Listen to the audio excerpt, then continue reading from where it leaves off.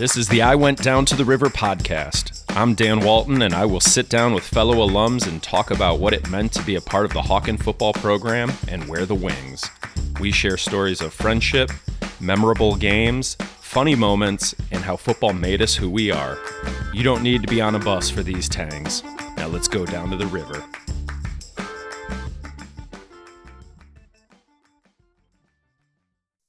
Today's guest was a two-way starter his senior year at guard and linebacker. On defense, he was a player that could diagnose the play and get to the ball very quickly. After he graduated from college, he came back as an assistant coach to help the program. In the roster, he was jersey number 58. Welcome to the podcast, class of 2008, Cliff Koshin. Cliff, thanks for taking this trip down to the river. How you doing? I'm doing great, Dan. How are you? I am doing well. It is good to see you. It has been too long since I've seen you, and we got to catch up a little bit before we pressed record here, and I'm glad that things are going well, and I'm looking forward to this conversation that we're about to have. Me as well. Cliff, I'd like to know what your first Hawken football memory was. Well, I remember being in 8th grade and coming to visit and shadow Hawken, and I shadowed with Stu Ralston. Remember that very clearly, and was definitely interested in playing football in high school. So we went to coach's office, and that was the first time that I'd ever been in the building or been in his office and seen just like everything that he had up and all of the memories and experiences and just like what a shrine his office was to the program, not just to himself. And I remember my eyes getting a little bit big and thinking to myself, kind of like, what have I just gotten into? And he explained the program a little bit to me, and I was very much just like wanting to learn and to begin to integrate myself. And then I remember my dad asking something about playing time, especially my freshman year. And I remember just being so mortified because coach was not about that in any way, shape, or form. He was like, just shot that right down. And I was like, oh my gosh, I hope he doesn't think terribly of me now. Like, I really would just like to like come here and start doing the things and working my way in. And so that was really my first memory before I really even knew him or knew what he was all about. So, yeah. So with that visit and then subsequently coming in probably around early June and getting acclimated with the summer minicamp program, talk about what was that like to bridge from previous school to now new school? Yeah. So in middle school, I played CYO football. We had a really good league. I played for St. Vincent St. Mary's in 8th grade. And I was playing defensive end and linebacker. Defensive end and fullback. And so I came in and switched to linebacker really from the start in my freshman year and was learning that position. But on offense, I very much I think I tried just about everything. I think you did too. I think you got a bunch of hole punches on your offensive play card. I think you get a free sub for how many punches you got. I really do think that I tried just about every position except for quarterback. And because we all know that I can't throw a football, I think that I think that people made fun of me for years about my throwing motion.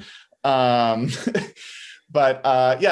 started off and I do remember the big difference is for me was how much I had to remember going into every play, right? Because middle school is very much just like point and go. And immediately coming in my freshman year, it was very schematic. And so much to remember just at the line of scrimmage felt very overwhelming in June when I was first starting. Yeah, for sure. It does speed up the game as far as acquiring the sort of, like you said, the schematics, but the knowledge and sort of the system that's going to be put into place. And especially if it's a new system, it it could take a little bit of time. I do remember you sort of jumping around positionally. That is not abnormal.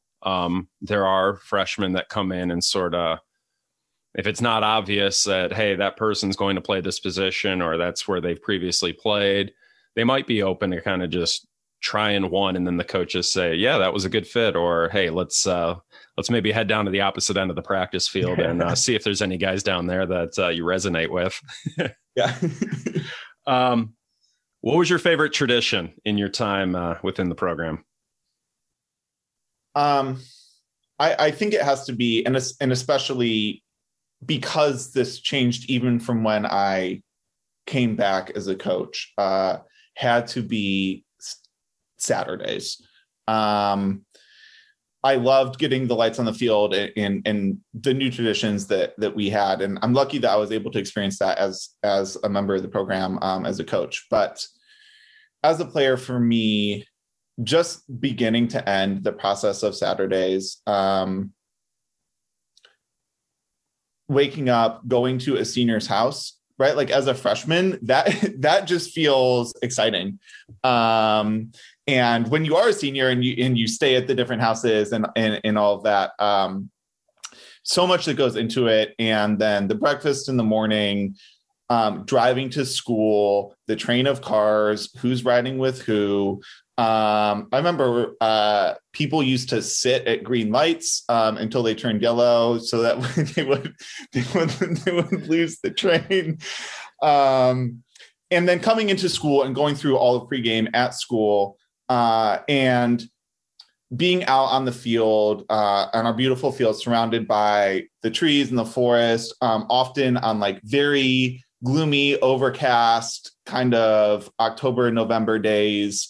The old field when it was still grass in the mud.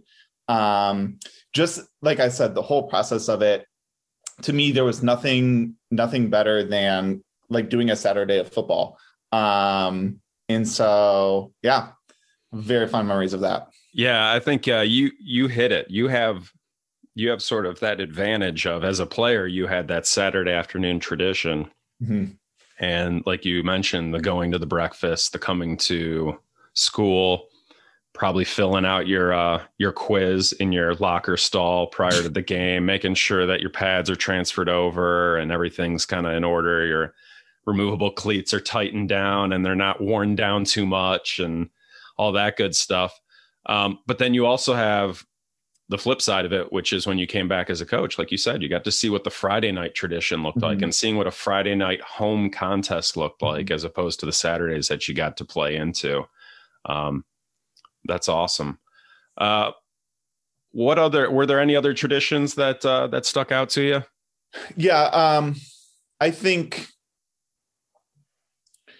to me, less of a tradition per se, but I think that one of the things that was so amazing about Coach that he really understood was how much routine matters. And to me, like the process of the season, right? Once you get into your junior, senior year, you really have a firm sense of what's about to happen from beginning to end. But then also just from week to week, right? I know how my Monday is going to go. I know how my Tuesday, right? Like I know how this is going to play out. And the way that he built it, right, and progressed it both throughout a season and then throughout a week, to me is something that I've really tried to emulate when I have been coaching, which I've done a lot in the last 10 years, but then also as an educator, as a counselor, when I do summer camp, right? There are principles that just translate. And I think that was what Coach was so good at, is that just about everything that he did, you could take and apply it to whatever aspect of life you needed. And so yeah, I think that like just that routine in and of itself was something that was unique to football, and that I just really enjoyed. Yeah. So a system that we all learned as players from a football lens but is universal to whatever you want to apply it to. So for sure on that. Cliff, we're gonna go ahead and do a little senior season review. Your 2006 campaign, which was a 5-5 win-loss record. Before we start off and get into things, I want to ask you, what was your favorite part about playing linebacker? Oh gosh, I think that when I was at my best, it was so. For me, I became really good at the position, not because I was the strongest person or the fastest person. I was pretty skinny. I still look like just about the same as I look right now, which did some damage to my shoulders, but it's fine. But like I became a real student of the game. I loved watching film. I would sit in class and draw playbook. I had whole playbooks, right? That I would do. I just really loved the X's and O's of it and processing. And I think that for me, that was why I became good. And because it became instinctual. And so when I knew that things were working really well was when the ball would snap and I would end up on the bottom of a pile with a tackle and I had just instinctually got there. But it was because of how much work and thought went into my preparation, and which took seasons to like become really good at. So I think that for me, that is like thing one. And then thing two was senior year, being able to call the plays and just be in the middle of it and see what was going on was also something that I just really enjoyed. Yeah, so it takes a lot of work and it takes a lot of preparation because you don't just show up on a Friday night or a Saturday afternoon and start seeing backfield action and get to where you need to be. It requires a lot of film study. It requires the Monday through Thursday or the Monday through Friday practice and hearing what's going to be installed schematically by Coach Moses. Mm-hmm. And it's running the drills that are specific to that game plan. And you can't shortchange that. You can't fast forward through that and be like, I just want to get to the game, or you will not see the results that you want. And I think the way that you described yourself as a linebacker and the reason that you were able to have what you called some success, but I would say you had quite a bit of success, is because of that work that you had to put in. And if you think about someone coming in and playing linebacker and skipping those steps and cheating on the scouting mm-hmm. film and the practice reps and things like that, just think about how physically gifted you have to be able to see something and then be able to get there in that amount of time and be able to make a play. I mean, there are not many of those that have ever played high school football on our schedule that have been able to do that. So it requires someone who's going to be diligent, and it requires someone who's going to be a good student of the game, so that I can put myself in a position where now my physical abilities are able to make the plays that I want them and I know that they can make. So that was a really good way that you sort of described that for the listener. So as we're getting ready to start that senior campaign, your senior class elects 3 captains, mm-hmm. Alec Bialowski, Greg Corin, and Josh Rogan. Mm-hmm. Any sort of overall commentary about the captains that were put in place for that team your senior year? Yeah, our captains were excellent. They were real leaders. I think they all had they all had gone through Hawken Middle School. Yeah. So had just been around the program,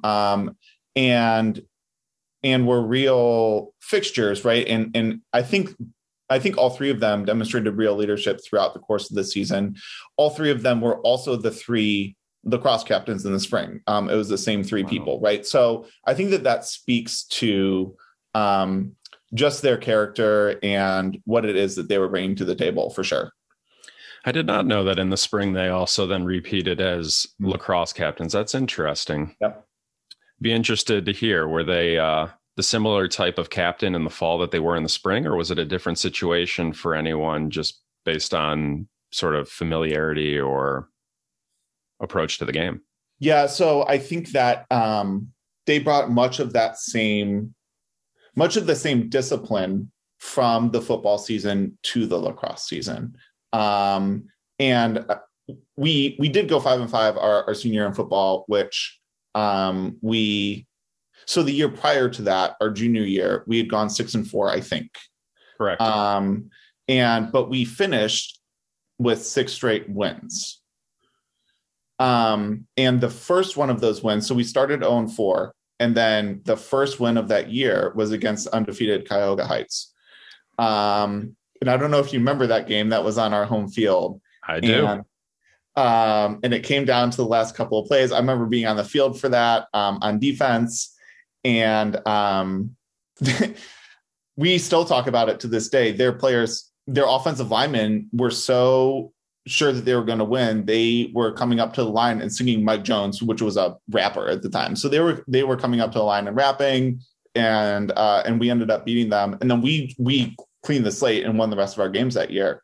And so I remember we came in into our senior year really fired up and also confident that like we could continue a lot of that success that we had. We had a lot of returning starters, and ended up not having the success that I think that we wanted or expected. But those 3 captains then also took that same discipline into lacrosse, and we made it deep into the playoffs that year. I think we were a Final Four team. So it was absolutely, they brought that same attitude for sure. Nice. So that season gets underway. We have an away contest week 1 over at University School. Close for the first half. Yes. And then heat, talent. They were a talented team. Depth of roster, those kind of things kind of caught up to us, and we were on the losing end of that. I remember that first half just going in with a game plan that we were going to really hit them off tackle with the running game, and Corin had a huge first half. Yeah, we ran power right literally every play for 2 straight drives and scored 2 touchdowns, our first opening drives of the game. So we went all the way down the field, scored a touchdown. They then were riding high. They then returned the kickoff. Yeah. For a touchdown. So the interesting thing about those first couple series that we were talking about is I remember they had just installed this stack 3 defensive front. And we were like, all right, stack 3. This is what, these are the strengths of that defense. We're going to run you off tackle. And we, like you said, I mean, we just were pounding power up and down the field. Series 3, they came out in their 4-3 base set. They were like, abort, get out. So we did for 2 straight drives. So we scored on the first drive of the game. They kick return back for the touchdown. And my senior year, kickoff was the only play that I ever came off the field the entire game. So I played every snap of offense, and I played every snap of defense, and every special team except for kickoff. So that was I played every snap the entire season. You were a little bit of an Iron Man. So I remember that was the one play that I had come off the field, and I was like, "You have got to be freaking kidding me!" And then we did the same thing. We ran power right for a second drive and went up 14-7, I think. And I was playing left guard, right? So I was pulling just about every play. And so, yeah, we did. I think that so much of what you said is so true, though. It was very, very hot. That field was just radiating heat. I think that a bunch of people started cramping in the second half. I think Corin got ill multiple times on the field, if I remember it correctly. Yeah. That was when Coach was all about, he kept using a phrase, and I forget what it is now. It was like, Don't quit. I forget exactly what it was, but that was all about what halftime was about. But yeah, definitely caught up to us in the second half for sure. So no one wants to start off their senior campaign 0-1, let alone against your rival. Mm-hmm. And so week 2, we have a contest against Lutheran West. Mm-hmm. Away, right? Correct. Away. Yeah. First game against Lutheran West, right? We started the series up. This was the first year. Is that correct? I don't think we played them your junior year. I don't remember, to be honest. I'm pretty sure it is. So we go over there, and Greg Koren has another big game, 2 weeks in a row now. He goes over 100. But in addition to that, he also returns the opening kickoff for a touchdown. And I remember just getting up into the press box and putting the headset on my over my ears, and they're like kicking off, and Koren gets it and hits his hole and gone. It's like, all right, this is nice. Now let's get started. So just to wrap up the US game before we launch into this one, I remember game's over and I just like took a knee in the middle of the field. Everyone else had cleared off. And one of their coaches came over to me and patted me on my shoulder pads and told me to keep my head up and that we had a really good team, which I appreciated and also was kind of frustrated because I had wanted to win, and so I think that we did go into that week 2 game still thinking, like I talked about our junior season, right? Like we know we can do this. We had a really strong finish the year before. We have all these pieces in place that we're returning.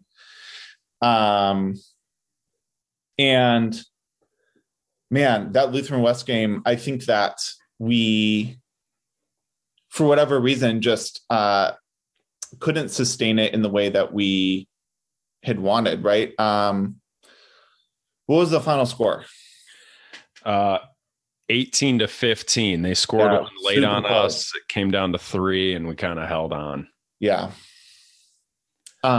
Sorry to cut you off on that US finish. I didn't know you had one more thing. Oh, no, that's okay.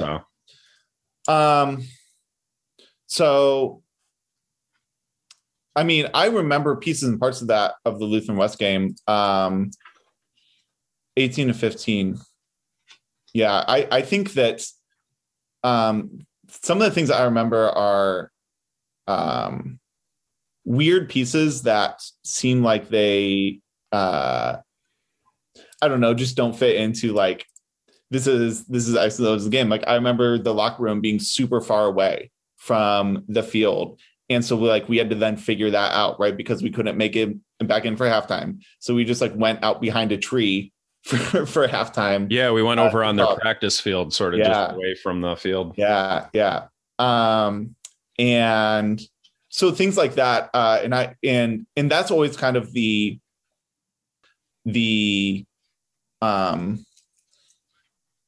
adventure of away games, right? It's like, how are we going to do what we do, but over here, right? And that's when we didn't have the turf, right? So we were still bringing our mud, and people were getting grumpy about that, and all and all of those things. So, like personally, in terms of my playing, if you look at my stats, they were not very good in week 1 or week 2. But I never had good stats against US. They really do a good job of identifying middle backers and like always run away from them and work up to the second level really well. So I was a lot of times just hole fitting for safeties. But also I didn't have great stats against Lutheran West either. And I think that like part of that for me was just because I was playing weak side my junior year. And then it switched to middle, which gets a ton more attention, is on the strong side of the formation.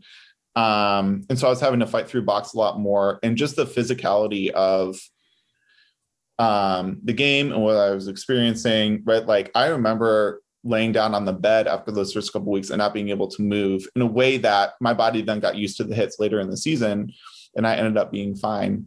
Also, I remember in the scrimmage that we had against Streetsboro, where we would go live, the week before US, is when I dislocated my shoulder for the first time. And so didn't practice at all for the week going into US, because we had to get x-rays and they wanted it slinged and did like a whole bunch of work on it and treatment. And so I ran through some reps, no contact, but then went into US for that first week without like really with very minimal practice that week too. So yeah, definitely like a slower start personally, especially defensively for the season than I would have liked. Well, and US was probably one of the first opponents that we had on our schedule who went with what would be considered the true spread offensive set that teams are doing these days, which does take the linebacking play, especially from the Mike position, out of the equation a lot more. So with the spreading of the box and getting as many extended perimeter players as possible. Yeah. So we get that W, and we are going into week 3. We're 1-1 now. Mm-hmm. And we have a second rival on the schedule. We have our game against Gilmore Academy. And that one is a loss of the 28-7 variety. Mm-hmm. And we dropped to 1-2. Yeah. I have to be honest, I don't have a ton of memories from this game. I think that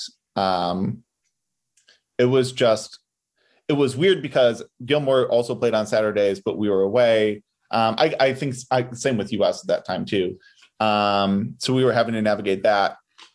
The true statistical sort of story of this game is that we weren't able to run as successfully as we had the previous 2 weeks. Yeah, they had some big interior linemen. Yeah, and so they get out to a 2 to a 3 touchdown lead on us. And Chris Coulter, the quarterback, ends up throwing 32 times, which is more than kind of our offense is designed to do. So it was just out of necessity that we had to chuck the ball that many times. Yeah, we were really running a true old system. Like when I came back, we were a lot more in the shotgun. We didn't run a single shotgun play I don't think any of my 4 years when I was a player.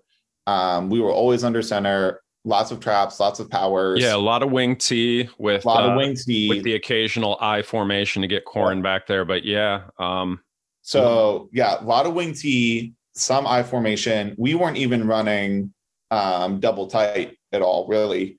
So we had 2 wides, and that was really about it on any given play. So after that loss, we're at 1-2, and now we have Independence, the Blue Devils, in a Game 4 contest, which starts off another just close back and forth battle. We end up on the short end, 16-12. And so now we're at 1-3. Mm-hmm. One of the lone bright spots coming out of the loss would be, I believe, your first career interception. Yeah, I think so. Yep. First varsity career. There might be a reserve Game 1 buried somewhere. Yep. Do you remember that play? I do remember. I actually, someone has snapped a picture of it, and it's in the Hawken archive somewhere. Which whoever was doing official photography that day. It was in their end zone,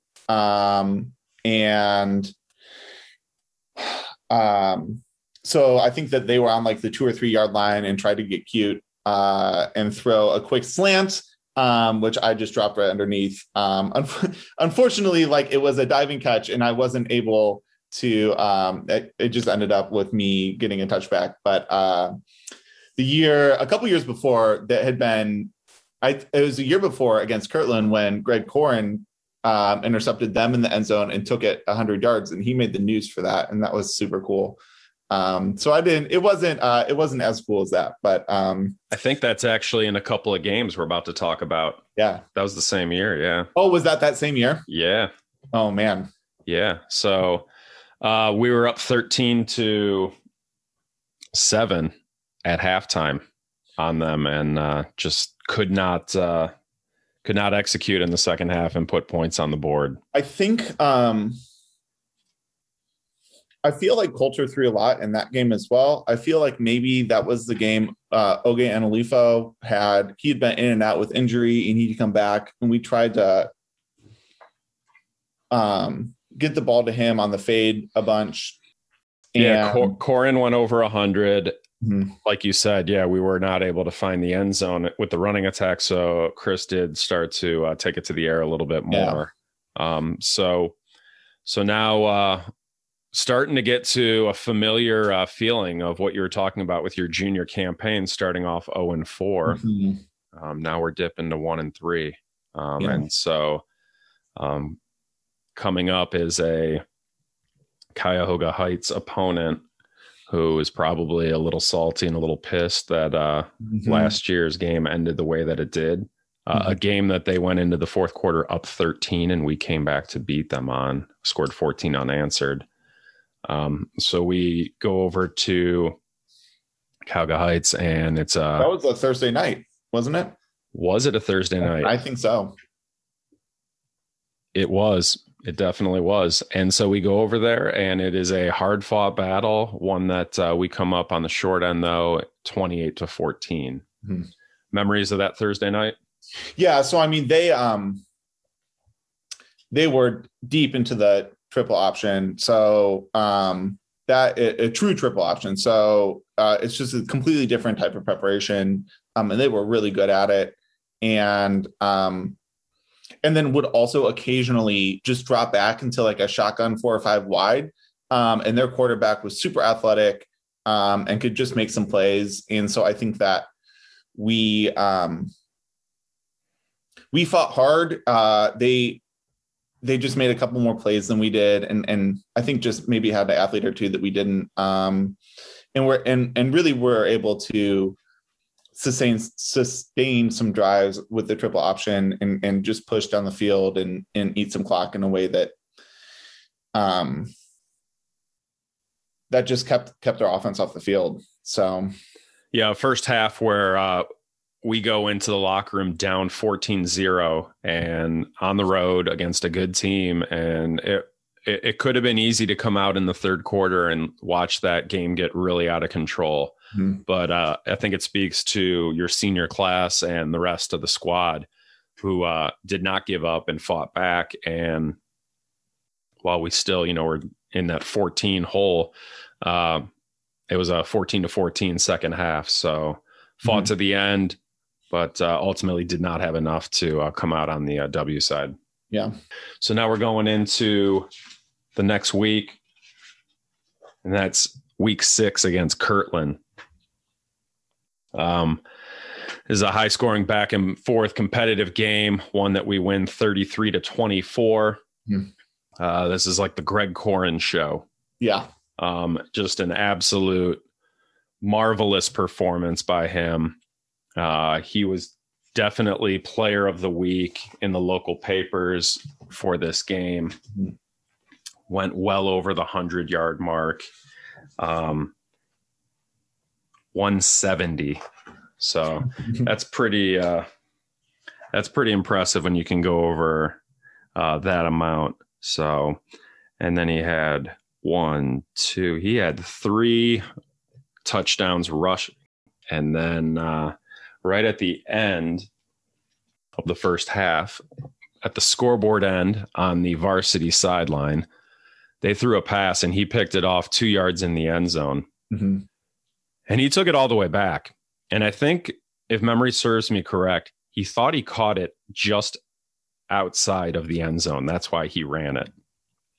Because normally if you're in the end zone, there's 2 schools of thought. One, down it and get it at the 20. The other is, we always say, if it's clear down the sideline, give it a go. Corin, I believe, told me that he thought he was just out of the end zone. That's the only reason he brought it out. And thank goodness he did. He absolutely was not. I was on the field for that play. I remember it clearly. He was definitely in, like, probably halfway through the end zone. Did you get a chance to get in front and get a piece of anyone? Or so we were both kind of in the middle of the field, but he was a layer behind me. And so he caught it, and I did I was just right there and caught some offensive linemen, and then he was so quickly just up to our facing left-hand sideline, so our home sideline, and quickly outpaced me I was behind him, but got some pieces. But yeah, it was something to see. When he caught that, he was absolutely in traffic, and how he got out of it and up the sideline is crazy. I'm sure if we have that game film and if we were able to turn the audio back on, I'm sure there would be someone in the box that would be like, no, yes, yes, go Greg. Oh man. Game 7, a contest at Grand Valley. Mm-hmm. Wow, what a back and forth, what a fight to the finish, one where the Hawks end up victorious 24-21. Notable this game is this was your career single game high for tackles in a game. You had 24 in this game. Yep. Which puts you in the top 10 record book for total tackles in a single game. At the time, it was I'd taken first place. Some people have passed me since then, but yeah. Impressive. That's getting around the ball quite a bit. So this was, as I remember, this was the game where Oge came back and we really tried to integrate him into the offense a bunch. He had 4 carries for 80 yards and a touchdown, running jet sweeps across the formation. Just so talented. I mean, what a long, athletic weapon. Just long strides, and you might think someone's close to him, but he is pulling away for sure.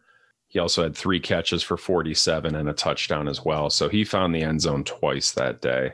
I believe it was a score with about 106 or 105 left that ultimately put us up, because it was 21-17, I believe. Yeah, I remember that game really clearly. We were at their place. Their running back was huge. Greg Corin was from Grand Valley, and I remember asking, like, what is this guy taking? Because he was probably like 6'2" and solid, thick, muscular, and I was around the ball a lot. I had a lot of tackles, but this guy was oftentimes definitely occasionally taking me some yards down the field with him as I brought him down. And I remember just being physically beat up. My shoulders were in bad shape. They were both like trying to pop out just about every time I was going to tackle him. I remember Coach Walton on the sidelines trying to give me tackling advice. He was like, no, you gotta like get him and like don't let him drag you down the field. It was the only time really that he's ever tried to coach me defensively. And I was like, I know, I got it. Like like I'm just trying to keep my shoulder from popping out. We'll get it fixed.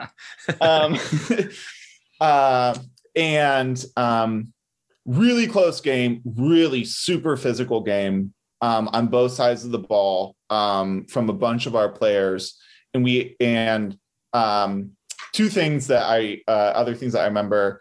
I don't know why this just, I remember it so clearly. We ran trap check and Coulter goes up to the line, and instead of calling what side, he just went for the color went gray. Oh, no. Which is not an option on the check. Which is not an option. So like the color, that's a little ambiguous. Where are we going now? Yeah. We're like, what do you want us to do?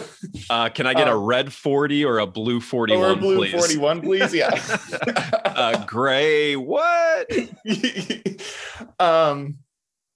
So that play went nowhere.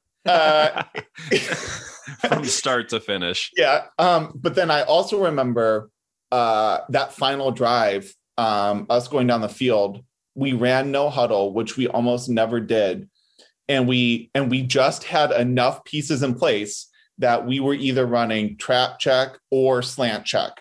And we made our way down the field and scored with like a minute left. Coach, I was sweating up in the box because you're right. We did not really have a no huddle system in place for that situation. And so we have bundled plays, package plays where we send two in. But man, that's one of those moments where you are just, as a coach, I'm feeling that adrenaline as much as a player. I mean, it is like pressure is on. I'm trying to give plays 1 to 2 play in advance, like to my dad over the phones, like, hey, if we end up in bounds, this is what we have to call right away. And it was pretty crazy. I remember finding the end zone there, and it was an emotional roller coaster for sure, and one that there was a lot of excitement on the field. There was a lot of tangs on the way back from Orwell that night. I'm sure Coulter got ripped on for his gray trap check call, and if not retroactive, he needs to be. So someone needs to get in on him. So we're sitting. Anything else on that game?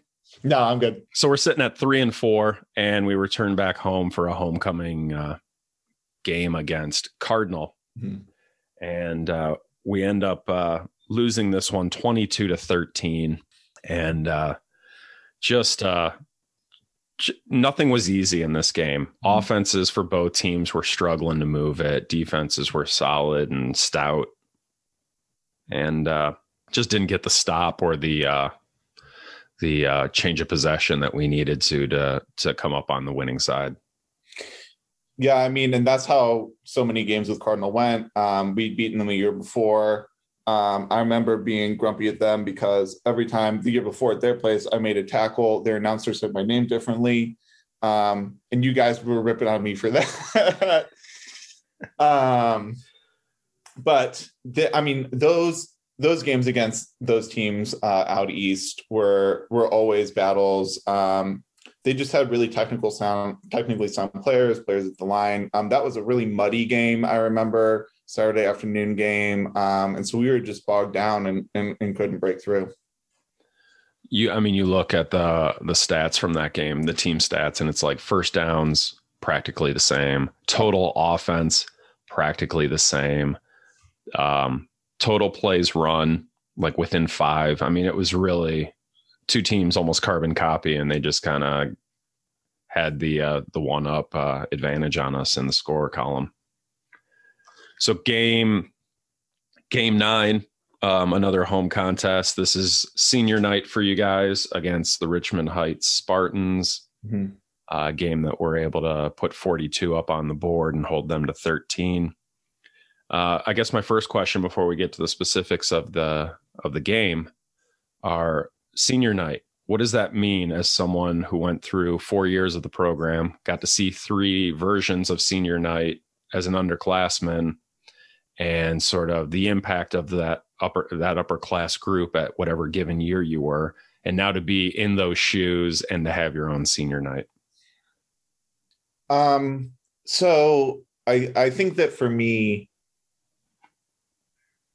the program and coach ended up in so many ways defining what Hawken meant for me and did for me. So I mean, I have to be honest, like I didn't have like a a tremendous high school experience.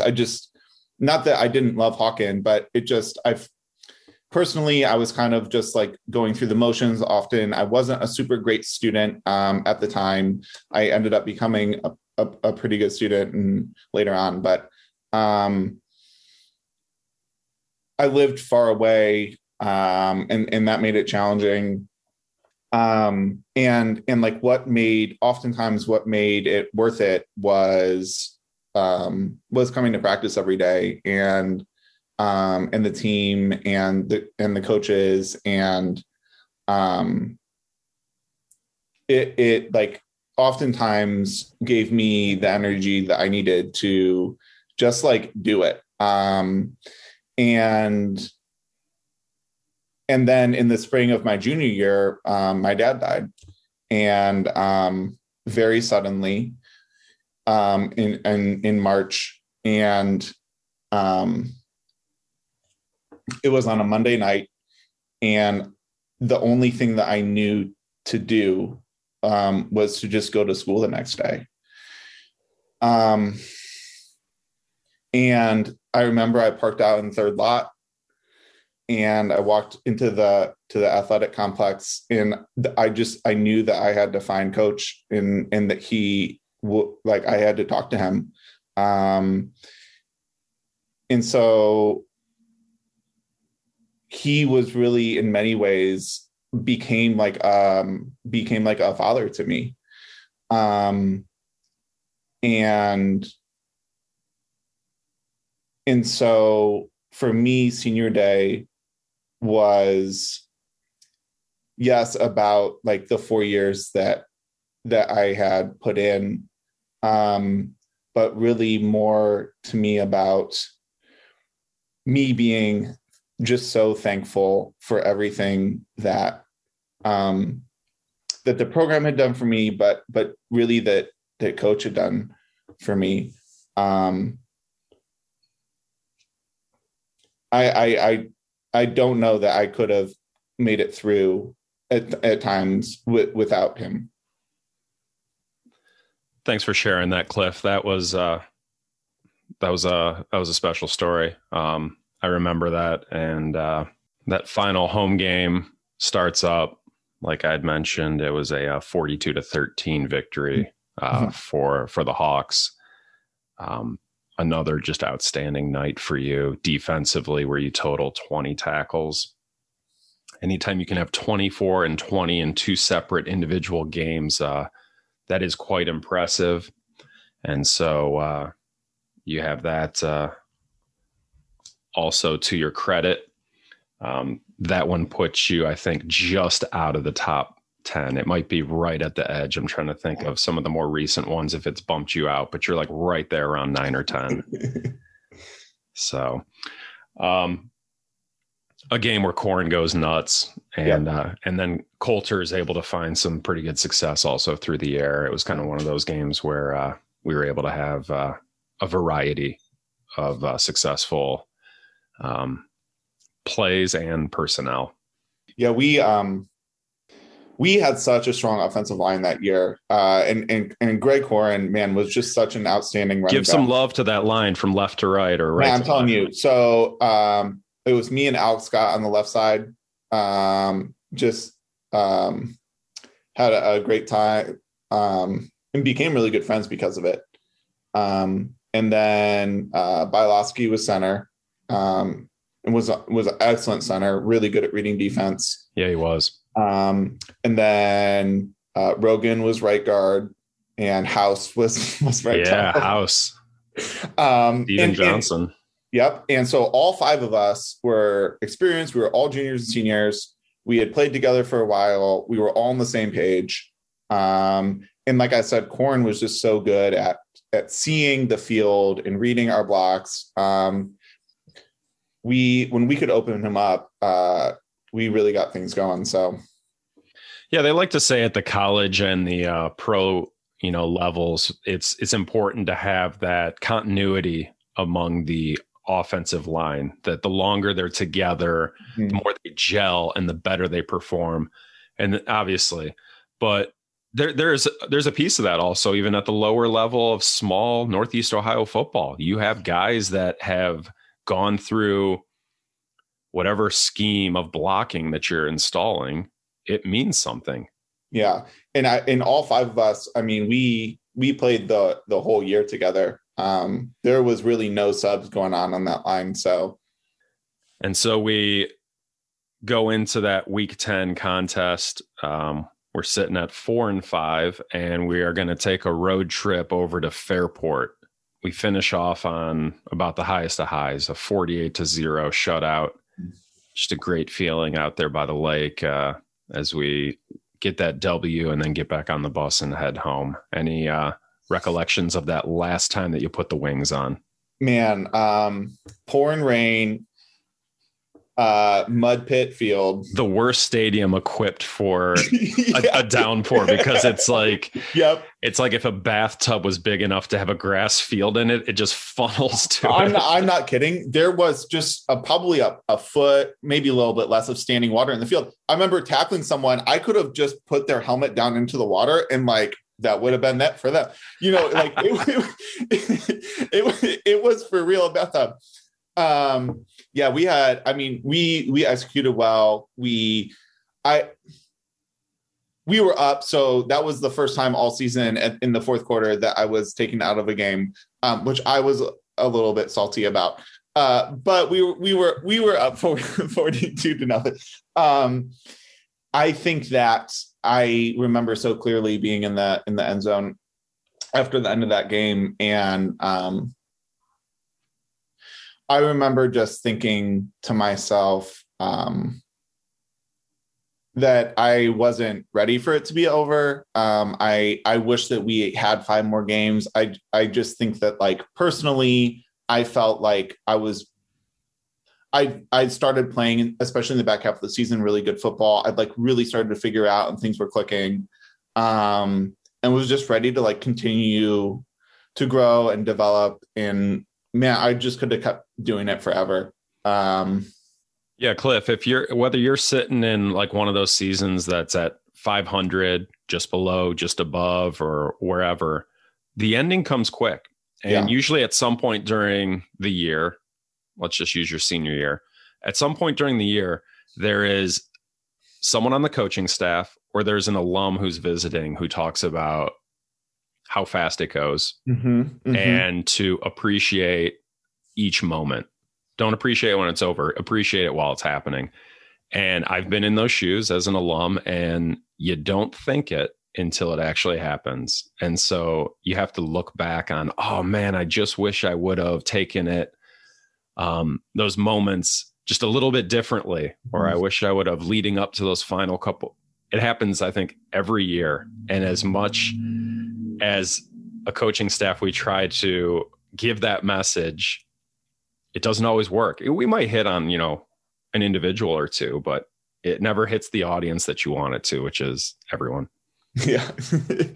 Well, and I mean, it's so true. You never know. I ended up getting shoulder surgery after the season. And so I was out my senior lacrosse season. And that's when I first started coaching. But I never would have thought. I remember at the end of our season the year before, end of the lacrosse season, we were losing in the playoffs. I was about to go in, and Brandon Bayless was like, no, I'm going in. I'm a senior. I'm about to be done.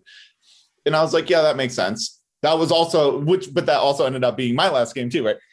So you never know. And I think that as I have become a coach as an adult, I've seen that play out more times than I would think is fair to any of my players, right? Man, I was coaching for a couple of years. I was coaching girls varsity basketball at a school where I worked. And before the season, my 2 starting guards blew out their ACLs, right? Who would have known? And so you just never know. And then a global pandemic hits, and right. So like there's so many things that can happen, and as much as as much as all of the people that have come around the program try and communicate that, I think that you never quite understand. No, you don't. So that concludes the 2006 senior campaign, which was 5-5. Mm-hmm. Cliff, thanks for taking us weeks 1 through 10 on that and sharing some of your memories. We're going to go ahead and do a 2-minute drill. So let's get going here. All right. Any significance to your jersey number? No, I was switched as an offensive lineman very late in my career, and that was like the only one that was left. You were 40 right before 58, correct? I was, yeah. What are you closest to today? Your 40 time, your 800, or your bench? Probably 40 time. What upperclassman had the biggest impact on you? David Williams, who's only a grade older than me, but had a huge impact. Yeah. Biggest hit given?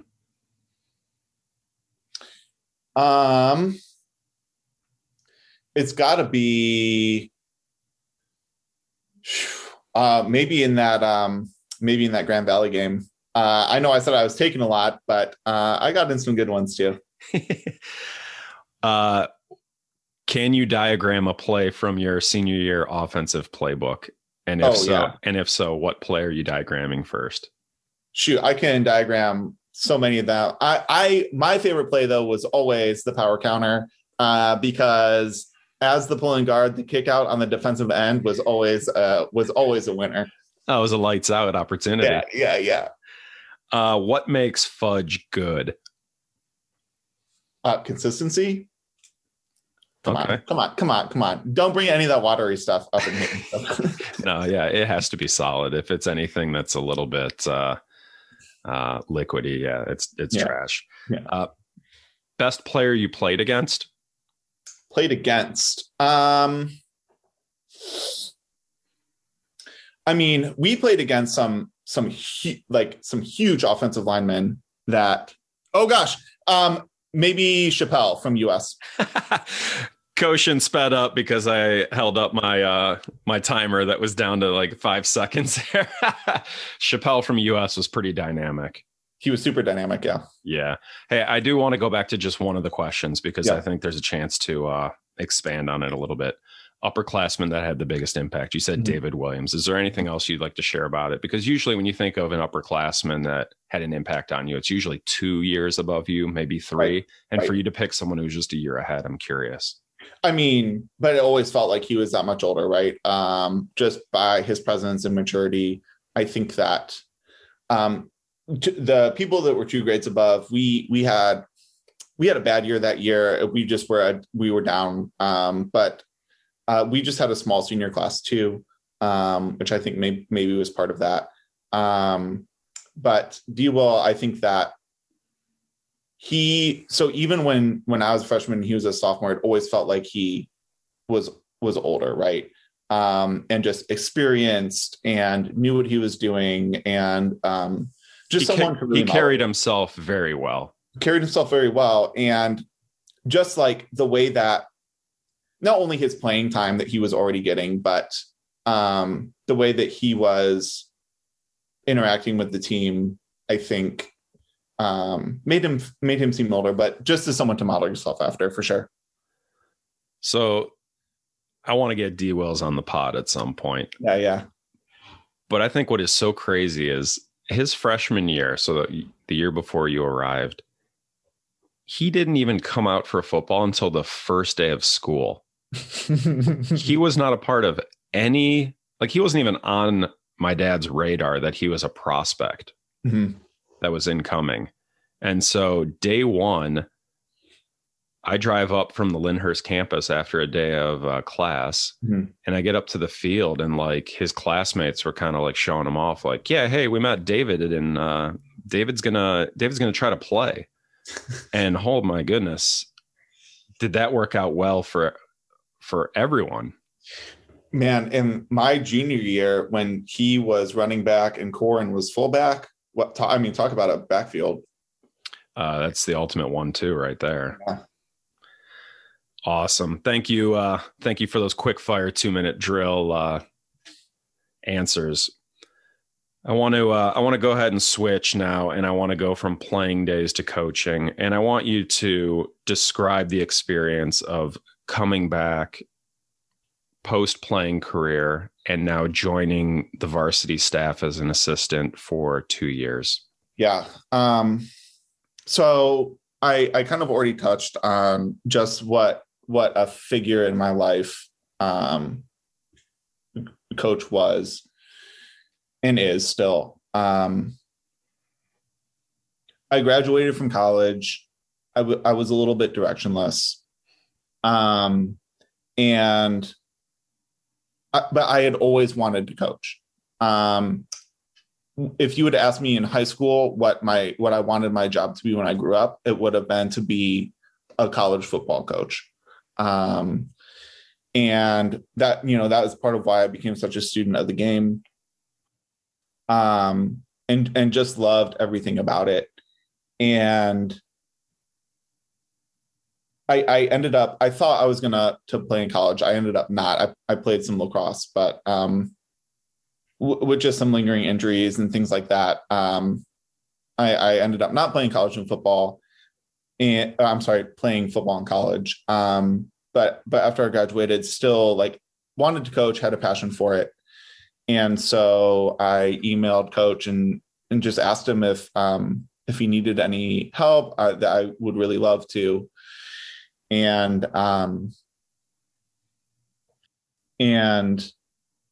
not only did he give me a shot, right, but actually hired me to come do it. And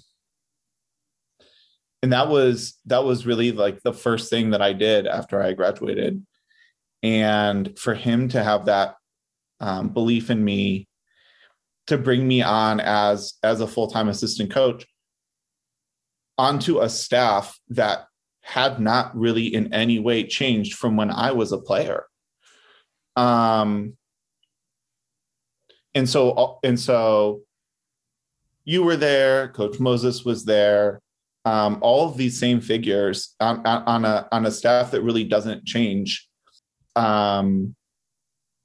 He felt comfortable hiring me to do that. And then the way that I was received was one as a coach on the staff and as a colleague. And I never once felt like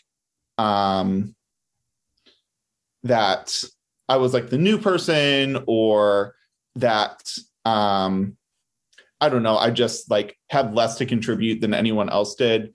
And I just can't express how meaningful those years of my life were, and how thankful I am to all of you for allowing me to share that experience with you. I just think that for me, those years, and I know that we'll get to what I'm doing now, but were just critical and foundational for me in a way that has now propelled me into a really successful career in education. And so, man, I could talk about my 2 years coaching for just as long as we talked about my senior year, right? Because I have so many great memories, and being able to see it from that side, I think is exactly what you would expect, right? If you had imagined it, right? There's not some secret stuff going on behind closed doors, but also just so powerful and transformational. So, yeah, it was awesome. Yeah, you talk about that. The program at its core is about relationship building and respect. And so you mentioned that maybe you were a little bit surprised at the beginning that how you were accepted. So, but that's what the program is about. Mm-hmm. And so it is always fun to have an alum who comes back and joins the staff whether it's short term for the summer or whether it's for the entirety of a season, but to just have someone that, went through those 4 years in the program, had an experience, no matter how successful it was statistically or not, but they went through that program and they understand it. They understand how it was built and what is going to continue to be sustaining it. And so then my dad brings those alums back and gives them that responsibility that he knows they're ready for. As we continue talking about your time as a coach, is there a specific moment or a specific game that sort of stands out for you? I think that, I remember going over to the White House, like for our new traditions, right? Like talk about old versus new. I remember going out over to the White House with you all to eat. And just like the fun that we would have. There are a lot of serious moments, but there are a lot of just enjoying each other's company, right? And truly it was, right? With you and me and Wes, and Coach Mo, right? Like we just enjoyed being around each other. We were working all the time. I was as an assistant football coach, I was up at Hawken almost as many hours as was a full-time job, right? During the season. And so we became really close. And Sean too. That was Coach McGregor. Coach McGregor, who was not coaching football when I was a player, but was the head basketball coach. And so I was like, shoot, this guy's the head basketball coach. I was super intimidated by him. And he just ended up becoming a really close friend of mine while we were working together, and just, could not have been a nicer guy. And so I think that just the camaraderie that we had, and again, in kind of the same way that we were talking about offensive lines, right? I think about our coaching staff, without even talking about it, and this is partially because of the continuity of the staff, just all knew exactly what we were bringing to the table, but what everyone else is bringing to the table too. And it led that first year to the playoffs, right? We had an awesome season in the first year that I was coaching. Let me think, a few game memories. So one of the ones that stands out is the game that we played against Gilmore. That was I think we were playing in Mayfield in their big stadium. Oh, that is that is one of my, I can't even call it top three. That's one of my bottom three worst memories for a game. Yeah. Yeah. So just to give everyone, I think that one was a Thursday night as well. It was. Yeah. And so we were playing Gilmore. They were good. And we were playing in the big Mayfield Heights Stadium under the lights. And the game ended up getting called in the fourth quarter, at the end of the third quarter. It was called just out of halftime. I think I remember we were pretty deep into it, is my recollection. I'm not sure. But we were up and we were playing really well. Halfway through the third. Yeah. And we were playing really well. And so then we had to resume, and it was called because of weather. And so we had to resume the next day over at Gilmore's Field, and they ended up coming back. And I just remember us thinking about okay, so what are they doing right now? How are they spending this weird off time? How are they going to adjust? What are we supposed to do? How are we going to adjust? And it being just one of the most unusual football experiences I think that I've had, either as a player or as a coach. Also, a ton of great memories. We racked up a lot of wins that year. we had some dynamic player leaders on that team. And we were doing some really creative stuff from a coaching lens too, that just ended up being really cool. I remember, because I was coaching offensive line and linebackers, I remember just working on, okay, so how are we going to block this front this week? How are we going to teach this to players? That year, someone got hurt, and we, in the middle of a game, put in Jack Green as a freshman. And so I remember just drawing on the whiteboard for him as he was literally running into the game. Okay, so like this is this is where you're going to block on this play and this play, and so and then we ended up going down.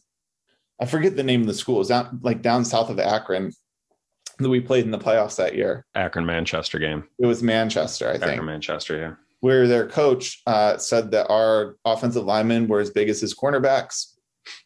And he was definitely talking about Jared Berg. And man, we gave them a really good game. We ended up losing that by just a single score. So... Yeah, that was definitely a good game. 21-14, just came up short. We hit a hook and ladder, caught by Mark Murgiano, lateraled to Ryan Stilson coming underneath, just down the sideline untouched, and then kicked the onside kick and got it. And we thought we were going to go in and either put in the tying score or possibly get out of there with a 2-point conversion and try to win by 1. And we came up short. Yeah. So I think that, that is where a lot of the things that I have taken into my life have become really solidified. Right. And how much I use everything that I've learned now in my life, but like, both just the materials, right? The attitudes of a Hawk. I still have that in my wallet. I have adapted that on teams that I have coached. But then also just the philosophy too. For the listener who's not familiar with the attitudes of a Hawk, do you want to give a quick description of what that document is? Yeah. So the attitudes of a Hawk is something that that came from Coach, and there were like 10 or 11 of them on there. And each one was an attitude that we were expected to embody as a player, but also just as a human being, I think. And so Coach would go over these, and he'd have stories about each one, and we would talk about them like 1 or 2 a day during 2 days. And the cool thing for me about that is that he would do it every year, and it never got repetitive or boring for me, right? Like each year I was excited to hear about it again, because it was just so powerful in the way that it was teaching you how to lead your life, right? So are you willing to commit? Are you willing to sacrifice? Are you willing to believe? Right, all of these concepts that really get at the core of not only what it like takes to be a successful athlete or to build a successful team, but to succeed in whatever it is that you want to do in your life. I definitely used it as when I was coaching in the past, but I've also used it as a teacher. I don't like have the actual full document, but like in my beginning of the year slides where I am like introducing myself, I absolutely have 2 or 3 of those words on there. One of them is definitely commit, right? Like, and I talk about it, right? Are you willing to commit? You tell me that you want to get an A. Great. Are you willing to commit to it? When it's February and it's cold outside and the sun is not shining and you're sick of coming into school every day, are you still going to be as fired up to get an A as you are right now? Right? Like those concepts apply. We talk about caring. my goal as an educator is to show you that I care about you every single day, right? Are you willing to do the same thing for each other? And so you can apply that wherever you want, right? So that has just been such a powerful piece for me. That's nice. So you've given us a little bit of how the program has been with you since you've moved on. Why don't you go ahead and circle back and give us what are you up to these days? So where are you these days, Cliff? So after a couple of years back in Cleveland, so I coached varsity football and then varsity lacrosse. So I was up at Hawken pretty much all the time. I ended up moving to Indianapolis and becoming an educator. The story about that is actually super tied into what we're talking about. So I did not go to college for education. I was a psychology and religion double major and a French minor, right? So what do you do with that? That's literally the question that everyone asked me. But I remember in the spring of that second year, even though I was coaching full time, really because I was doing two sports, I was also just like working odd jobs and in and out of living at home too. And so I was like, maybe like I need to figure out some next steps here. I'm like 23 years old and like should probably like get some things in order. And I'd gone to college in Indiana and had a bunch of friends in Indianapolis and was like, I wonder what's going on there. So I just happened to get online and see that there was a job opening for a head football coach at a school called Manual High School in Indianapolis, which I knew nothing about. But just decided to like email them my resume and see what would happen.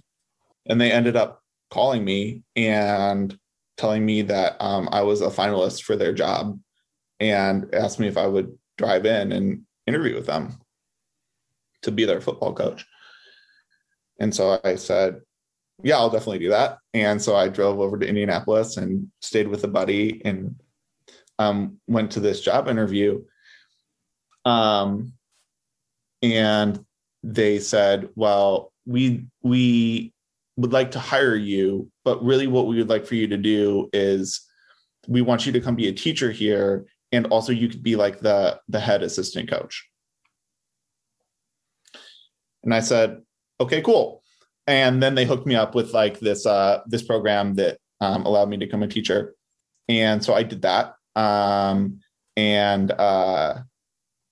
So I started calling and this was like in March, maybe. So like in June, I started calling the athletic director and the principal.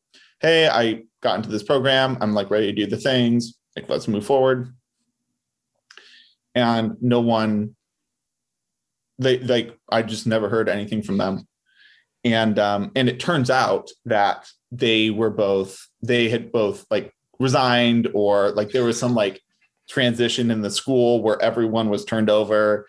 And so then I was like still going to move to Indianapolis and do this program and just now needed to like find a different school to work at. So that is how I became a teacher. And so since then I was a high school English teacher for 6 or 7 years, taught mostly ninth grade.